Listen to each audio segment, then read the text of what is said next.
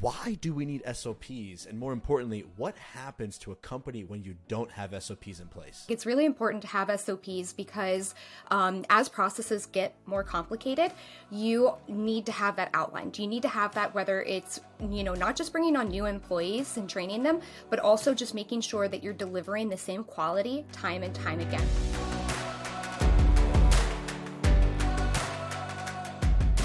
Welcome back to a brand new episode of the 8-Figure Agency Show, where a successful entrepreneur and a soon-to-be successful entrepreneur help you build an 8-figure agency by documenting our successes and our failures. And if you're watching this on video, you probably noticed that it looks a little bit different today because A, Gary's not here, and B, I have a setup. So finally I have a little bit of a better setup and I'm not constantly moving around. But I am joined by Caitlin.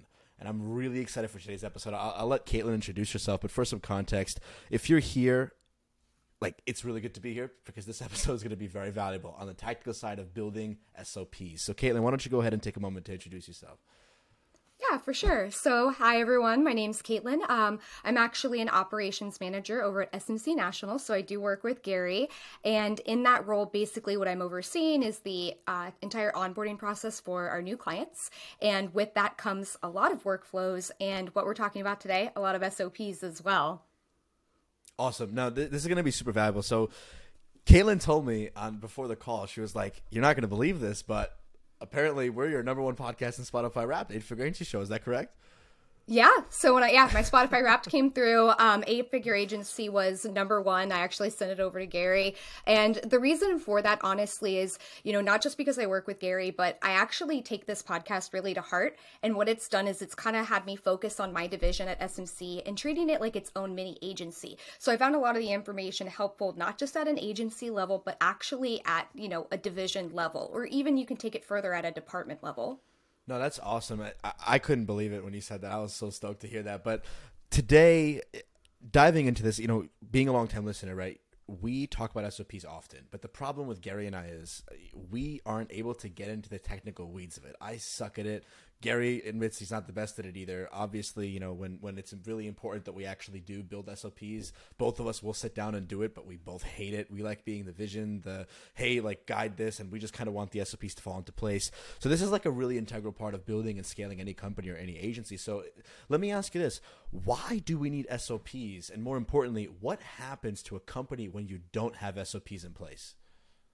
Yeah, for sure. And first of all, I want to say that you guys are not alone. It's very hard pressed to find someone that actually likes writing SOPs. Spoiler alert, I don't, even though I'm pretty good at it.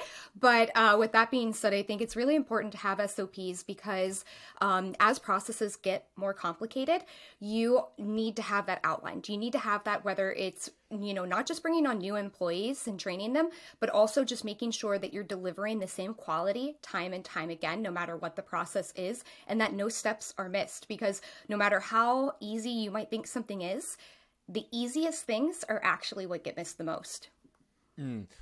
So true. It's the little things, right? I've actually had a conversation about this with a couple people the last week, and the little things really add up because when you scale and you grow and you kind of lose track of those little things, they compound. They kind of snowball over themselves. So let me ask you this, kind of the second part of the question, right? What happens when you don't have SOPs in place? When you don't have SOPs in place, kind of like I said before, you're not going to be delivering that same quality time and time again. But hey, this is a big topic right now, especially in today's climate, but employee churn.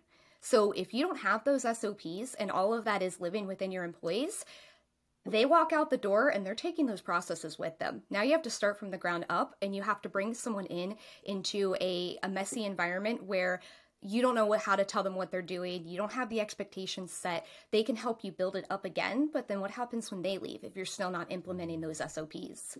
Got it. Sounds like what you're alluding to is an SOP on how to build SOPs.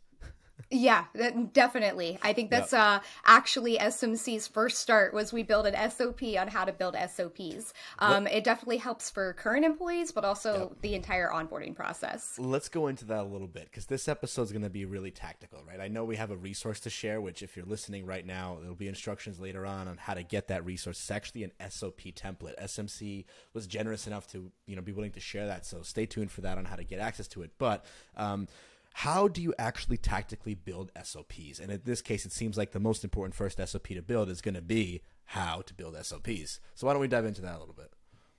So I think the first thing that's most important is actually the structure of your SOP. And when I talk about structure, I'm talking about length, the different resources that you might want to link to, as well as checklists in your inputs and outputs. And your input's going to kind of be like, what's your trigger? What sets off this process in motion? And the reason I want to talk about length first is if you have an SOP that's 45 pages long, hey, I've written a 45-page long SOP. It wasn't helpful. You have someone that when they need to look for information, are you really relying on somebody to actually read through 45 pages to figure out how to do their job? That is, they're going to lose concentration, they're going to lose engagement, and all of your important notes are going to get missed. So length is the biggest one, where that kind of ties into your supplemental resources. You want your SOP to be no more than, I would say, depending on the process, I would say between 3 to 5 pages. So anytime that you have steps within your SOP that might be a little bit longer than 3 to 5 pages, that's where you want to create things like looms. Maybe you want supplemental information that you can link to so that when someone's reading that SOP, they can go straight to the part of the SOP they need. So I would say like a table of contents that hyperlinks to each section is really important too. So it's like, I don't want to read, even through 5 pages to figure out what I'm looking for. I want it in the table of contents, one click, it takes me right where I need to go. Wow. So you honestly blew my mind there a little bit because it's such a simple thing, like an obvious truth, but keep the SOP short, makes sense, but use tools like hyperlinks and looms to add that more complex stuff. Meaning if you have a longer SOP or a longer process that's a little bit more complicated, something like Loom is perfect. You throw in the link. It doesn't make it 45 pages. It's a 3 to 5 minute video that's like step by step of exactly how to do it. What's been your experience with that? Like best practices around that? How do we actually do that and recognize the right time when it's time for a Loom or when it's time for a screenshot and so on and so forth? Yeah, for sure. So I would say definitely like the time that you need screenshots, and keep in mind screenshots, sometimes it's also good to hyperlink them out too, just in the sense that those are gonna, expand that page count. Mm-hmm. But I would say like if you are only halfway through your SOP and you're already hitting like that over 5-page mark, you've probably been a little bit too wordy and you need to look at, okay, what are the longest sections and how can I actually visually show somebody how to do that? Got it. Now, when you're going through these SOPs, how do you determine what to cut and what to not? Just because something's long, right? You can always make it more concise. But in other words, what are the important integral parts that should be going into an SOP document? I would say that's going to be your inputs and your outputs. So starting with your input, I also call this the trigger. So when you're going over a step in your SOP, what triggers off that step? Like what is like the, hey, I need to do this now. So then your output is going to be like, how do you know this step is complete? What does that look like? And in between, you kind of want to keep your action items. That's going to be your checklist of what items need to be checked off, need to be done in order to complete the step to get from input to output. That's really interesting. Let me ask you this, because I think this is basically what you're saying, but it's an analogy that Gary made back in June or July, like when we first started this show. And what he explained to me about SOPs is the following. He said, look, you have checklists, right, which are kind of like the study guides, and then you have the tests, which is like the SOP itself. SOPs tend to be a little bit longer, a little bit clunkier, but from an SOP, you should be able to derive a checklist, which is 3 to 5 steps that anybody can do. Look at that checklist, step 1, step 2, step 3, step 4, and then when the SOP comes in, the actual test is, wait, step 1 in the checklist, I need to know how to do A, B, C, and D. Let me link back to the SOP. Is that the right breakdown? And if not, what's the right way to look at it? I would say yes, that's definitely the right breakdown, and I was going to get into that later, where basically like your process is your actions. Your SOP is your details. So the checklist that would come from the actual process, let's say if you're using like tasks in a project management system, those are going to look a lot different than the checklist within your SOP, because those are going to be like the actual steps that you need to complete the action versus the task that is the action being completed, which I would say is probably what Gary's referring to when he says that 3 to 5 checklist afterwards. Got it. That makes a lot of sense. So, okay, let's dive deeper here, right? Because so far we've kind of touched on the surface here, and what part of a business, right? So, like, let's talk SMC for a minute and what you do, kind of day to day, right? For anybody listening, how do you actually write an SOP? Like, where do you start? So where SMC started actually is we started back in 2020. We had no SOPs, not a single one. And, things were getting done, but like I said, they probably weren't getting done the best way that they could have. So we actually went through a whole exercise of let's start creating SOPs. And from there, every process that we had, we started writing those SOPs. And I would say kind of like the trigger of how to know when to write an SOP is when you have someone you're assigning a process or you're assigning essentially any job responsibilities or duties, and they have to ask you questions. How do I do this? Can you show me how to do this? Or you want to train them how to do it. Anytime you have to do a training, that's a good time to have an SOP. Kaylin, why don't we take a minute here and dive into kind of the checklist here. So if you had to say me, I've never built an SOP before in my life, right? And the ones I built are garbage, as we've established in this episode so far in the last 10 minutes. Never built an SOP. What's a step-by-step checklist or SOP I could use to build SOPs of my own? All right. So let's say, again, like you have a process. You have something that, hey, I just hired you to do this specific job. I need to train you how to do that specific job. Your step-by-step would be, what is the problem that this job is going to solve? What's the why? Why do you need this process? What is it accomplishing? Why is this person hired to do this? That is going to be the first part of your SOP before you even get into the table of contents, which is the description. Why are you doing this and what problem are you solving?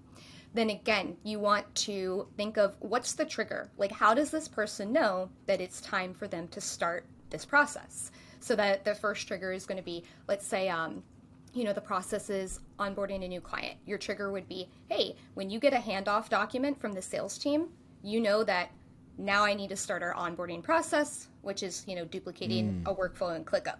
That's your trigger. What does the output look like? How do you know that it's done? Like the output is, okay, like once I've gotten that handoff, that looks like there's a project created in ClickUp. There is the certain tasks are assigned to me. Everything is prepped and I'm ready to reach out to the client. That's going to be your output. And then in between that is like, okay, so your input, you got a handoff. Your output is that the project needs to exist and be prepped and ready to go. So the checklist in between there is going to be, how do I create a project in ClickUp? How do I use that workflow that, you just mentioned? Like you told me I had to build a workflow. Am I doing it from scratch? Am I using a template? Where do I find that template? That's going to be your checklist. And it's like, okay, within the workflow, what needs to be assigned to myself and where do I need to store all of the information I've collected? I just collected a handoff document. I just collected a proposal. Where do I put all that? Yeah. That's going to be your checklist into my project is prepped and ready to go. Okay, so let me recap that, right? So number one, your why. Understand, hey, why do we need this document in the first place, right? So, okay, we're clear on the why. We understand, hey, we need it because it's going to make this a much more seamless process. It's going to make it really clear that, to your point, to your example, when sales sends over the document, we know that, hey, we have to start our onboarding process, and this is going to keep all the teams aligned to give a better client experience. Perfect.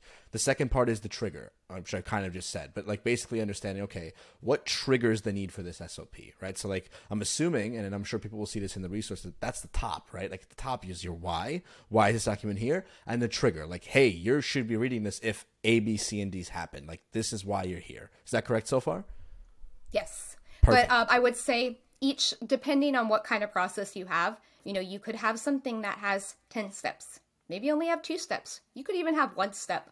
So I would say every time that you have a specific step, it's going to need to have its own trigger. Oh, really? So, but let me ask you this. This might be really detailed, but I think those listening might have this question. What if the trigger is literally the step before it? Then I would say that's your trigger. So just duplicate it. Yes. Got it. So but as briefly as possible, like say, like your trigger could just be when step 2 is completed, now you've started this step. Got it. Because that's going to be a way to ensure that people aren't skipping things. That makes a lot more sense. Okay, perfect. And then the last thing here you mentioned was the output. You got to make it clear, right, that, hey, this is the why, this is the trigger, but like this is what it looks like when it's complete. Like you finished it. This is the ideal outlook or the ideal product, the ideal output that is, and that's how you know that it's complete, right? Yes. Perfect. Awesome. Honestly, so far, I'm it's a lot of obvious truths, right? Because as a business owner and for a lot of our audience listening, it's like we know we need to do this, but it's so difficult for us because it's just so tedious and there's so much involved into it. And a big part of it for me is I have spent hours Googling how to build SOPs. I keep all of it in my head, right? All of it's in my head all the time. And so far, this has been absolutely amazing. Let's get a little bit more general here in terms of just best practices. Like, how do you manage and store SOPs? Like, what's the best tools to use? What's the best programs to use? Like, how does somebody who actually wants to build one, now that they have this technical framework, how do they actually do it?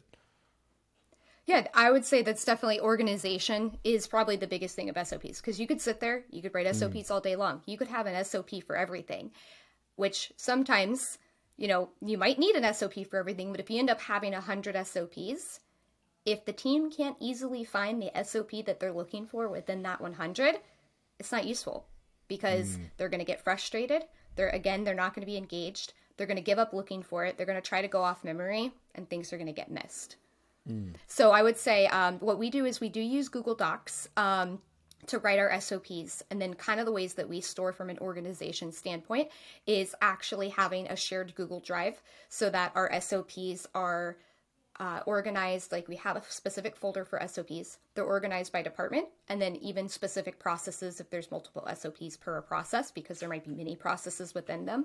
So that it might take you a few clicks to get there, but click, here's the SOP I was looking for versus what was the name of that SOP again? Let me keep typing that into the search bar and hoping it comes up and going through pages and pages and pages to find them. And I'll be honest, I'm not going to say that using a shared Google Drive is the best way to organize your SOPs. If you guys have better recommendations, I'm also open to that because I could use the help. Nah, yeah, so many things around SOPs. Like you do a Google search, and I'm sure you know way better than me.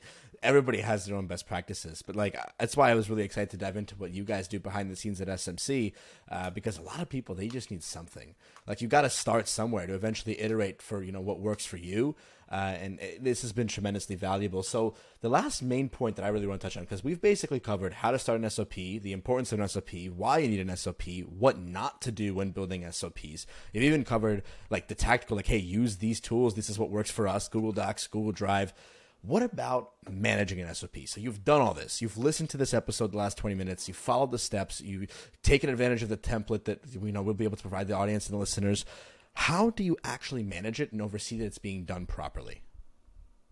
So we actually do have a position at our company. Her name's Lauren. She is amazing. We call her the training queen. We call her the SOP queen because she's basically the person. She works in our HR department, and part of her position is making sure that training is up to date, that SOPs are properly stored. So funny, we have an SOP and a process in place of if you write a new SOP, you have to let Lauren know about it because then she can upload it to the correct place. She can make that make sure it has the correct audience because we use Google Drive for storage, but we also upload the SOPs to a program called Trainual because then you can actually assign them to people and make sure that they've read it and completed it. So you kind of have that accountability there too.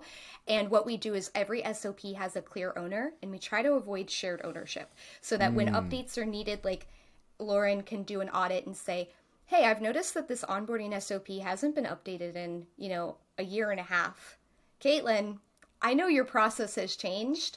I'm sending you an action item that you need to read this SOP, you need to update it, and this is your due date. Ownership. That's huge. Like I didn't even think about that. Like that's so big. It's so simple, but that solves it all. Like if you give somebody ownership over the SOP, it's like their baby. They know like, hey, it's time to update this. That's so big. That's so big. Now let me ask this.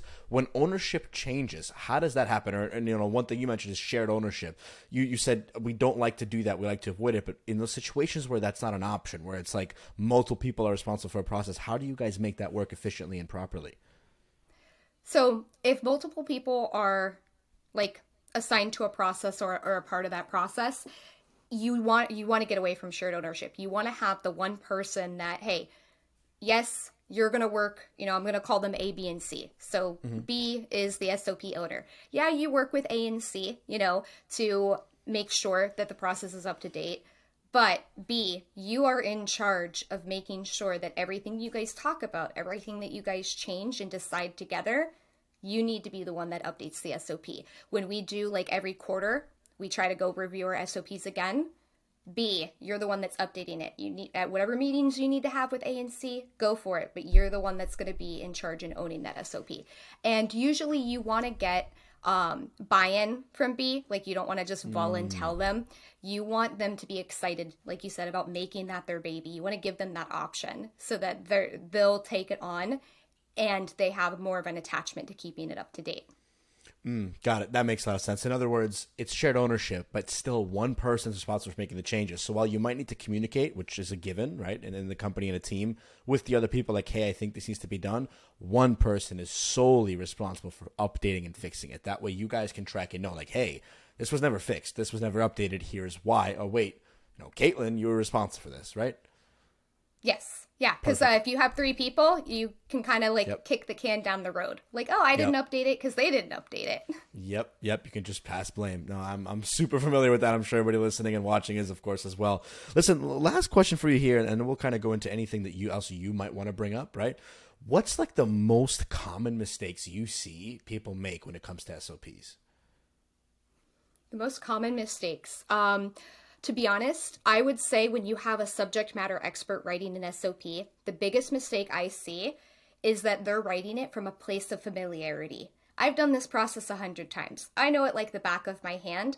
That's how they write it. But you have to remember, this SOP is for new employees that you're onboarding, or it's just to ensure everything about the process. So if you write it like you know it by the back of your hand, you're missing the really small key points that new person needs to learn. So it's like you need to write that SOP from the perspective of, I'm talking to someone that's never done this process before, and I need to put myself in those shoes of being as clear and direct as possible.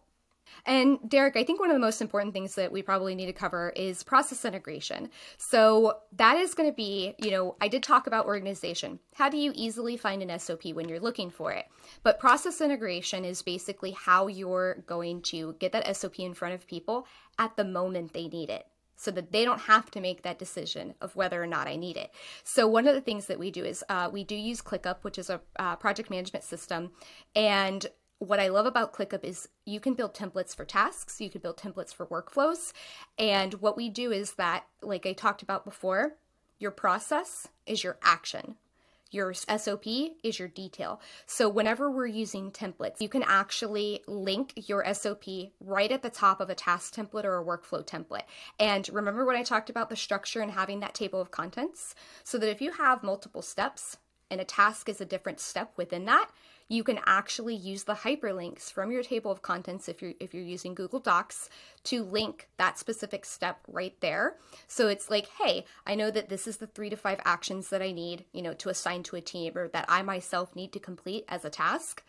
And if I forget, how did I get here? What am I doing? Why am I doing this? That SOP is linked right there at the very top. I can just click that, refresh myself, and we're good to go. Well, that's awesome. So in other words, whenever a new process is needed or just anything is needed to do, you never want a situation where you're not sure why you're doing it. So at that table of contents, there should always be something that explains the why, but going a little bit deeper, even another hyperlink to another SOP of like, hey, here's how you got to this step, as a refresher of like, hey, here's like how we got here and how we're going to continue going down the process. Is that correct? Yeah. So I would say partially. So I definitely have for onboarding, there's probably 20 tasks that need to be sent out and assigned. If I put all of those 20 tasks in my SOP, that's a 45-page SOP that no one's going to read. So we have each step, and then if you need more detail on that task, that's where you have your supplemental resource that you're going out to, of like, how do I prep this specific task? And then also within the workflow itself is, again, like, instead of relying on someone to remember that we have an SOP or I need to go look for the SOP, you can link your SOPs right into your templates, like your task templates, so that, hey, when I'm tasking this out, I want to make sure like my I's are dotted, my T's are crossed. Let me just recheck that SOP. It's right there. There's no reason why I shouldn't click that link. It's the little things.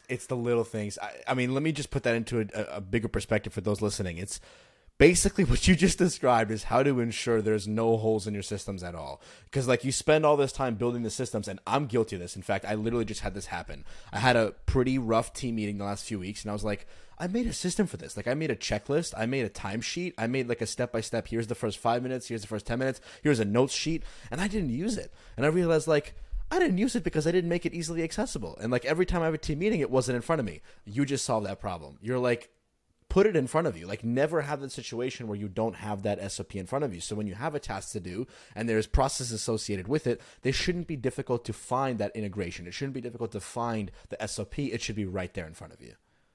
Yeah, 100%. Because one of our core values at SMC is resourcefulness, which, okay, yeah, people can be resourceful, but are you going to keep relying on them to be resourceful if you don't help being resourceful be easy? No, that's a great point. That's a great point. Definitely not. I have had to learn that the hard way many, many times. For those still here with us, it's been a very technical episode and a super valuable one. Gary and I have been talking about SOPs for a while. We've kind of beaten around the bush a little bit, for lack of a better way to phrase that. And this episode really let us get technical. So I really want to thank you for your time, for jumping on here, Caitlin. And you know, where can people find you? Where can they go if they want to reach out? So you can find me on LinkedIn. It's Caitlin Alber. I don't know if my name will be on this screen, but it will be. You know, it will be. in the description. No, it definitely will be, and it'll definitely be linked in the description. And guys, before we go here, we promised you a resource. To get the resource, go to Instagram, go to the Gary Bird.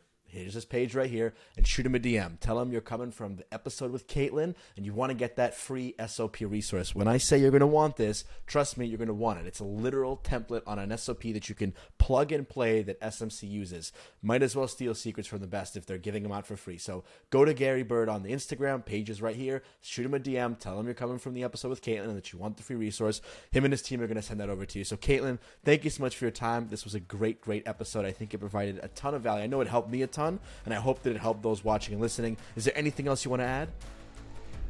I think that about covers it, but thank you for having me. Awesome. Guys, until next time.